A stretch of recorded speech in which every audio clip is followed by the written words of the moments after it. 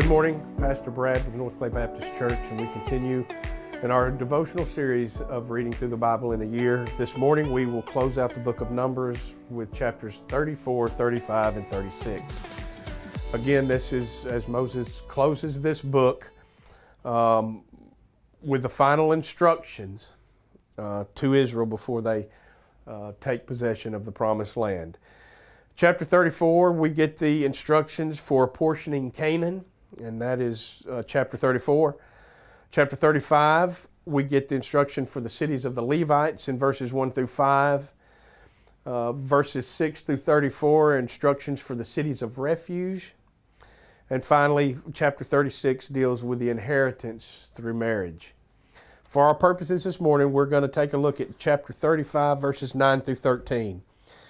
Beginning in verse 9, Then Yahweh spoke to Moses, saying, Speak to the sons of Israel and say to them, When you cross the Jordan into the land of Canaan, then you shall select for yourselves cities to be your cities of refuge, that the manslayer who has struck down any person unintentionally may flee there.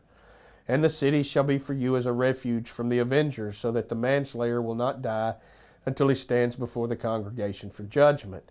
And the cities which you are to give shall be your 6 cities of refuge.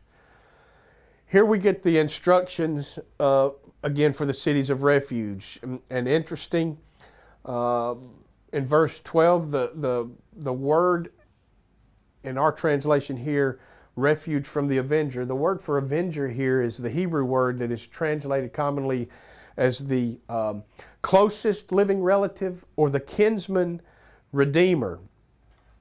Well, this story seems a little bit maybe strange, or these cities of refuge, this idea, but if you would imagine in the ancient East, cultures and nations,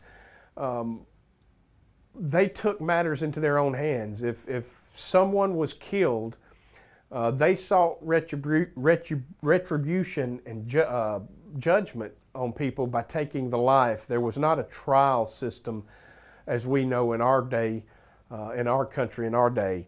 It's very much like the 19th century America as we expanded west. We know the term of the Wild West, that if you wronged someone and you shot them dead in the street and there was a witness that agreed that, yes, indeed, this person was wronged, there was no punishment for the taking of that life. Well, these cities of refuge, again, are protection from this type of justice being sought. That there was these cities throughout the Promised Land that the manslayer could go for refuge until, as it says here, until he stands before the congregation for judgment. If it's an accidental death, then or an intentional death, but it will be determined by the congregation, not by a singular person. And again, these things, as God's instructions and His commands for His people, as well as for us, because they come from God, we know that they are always just and they are always good.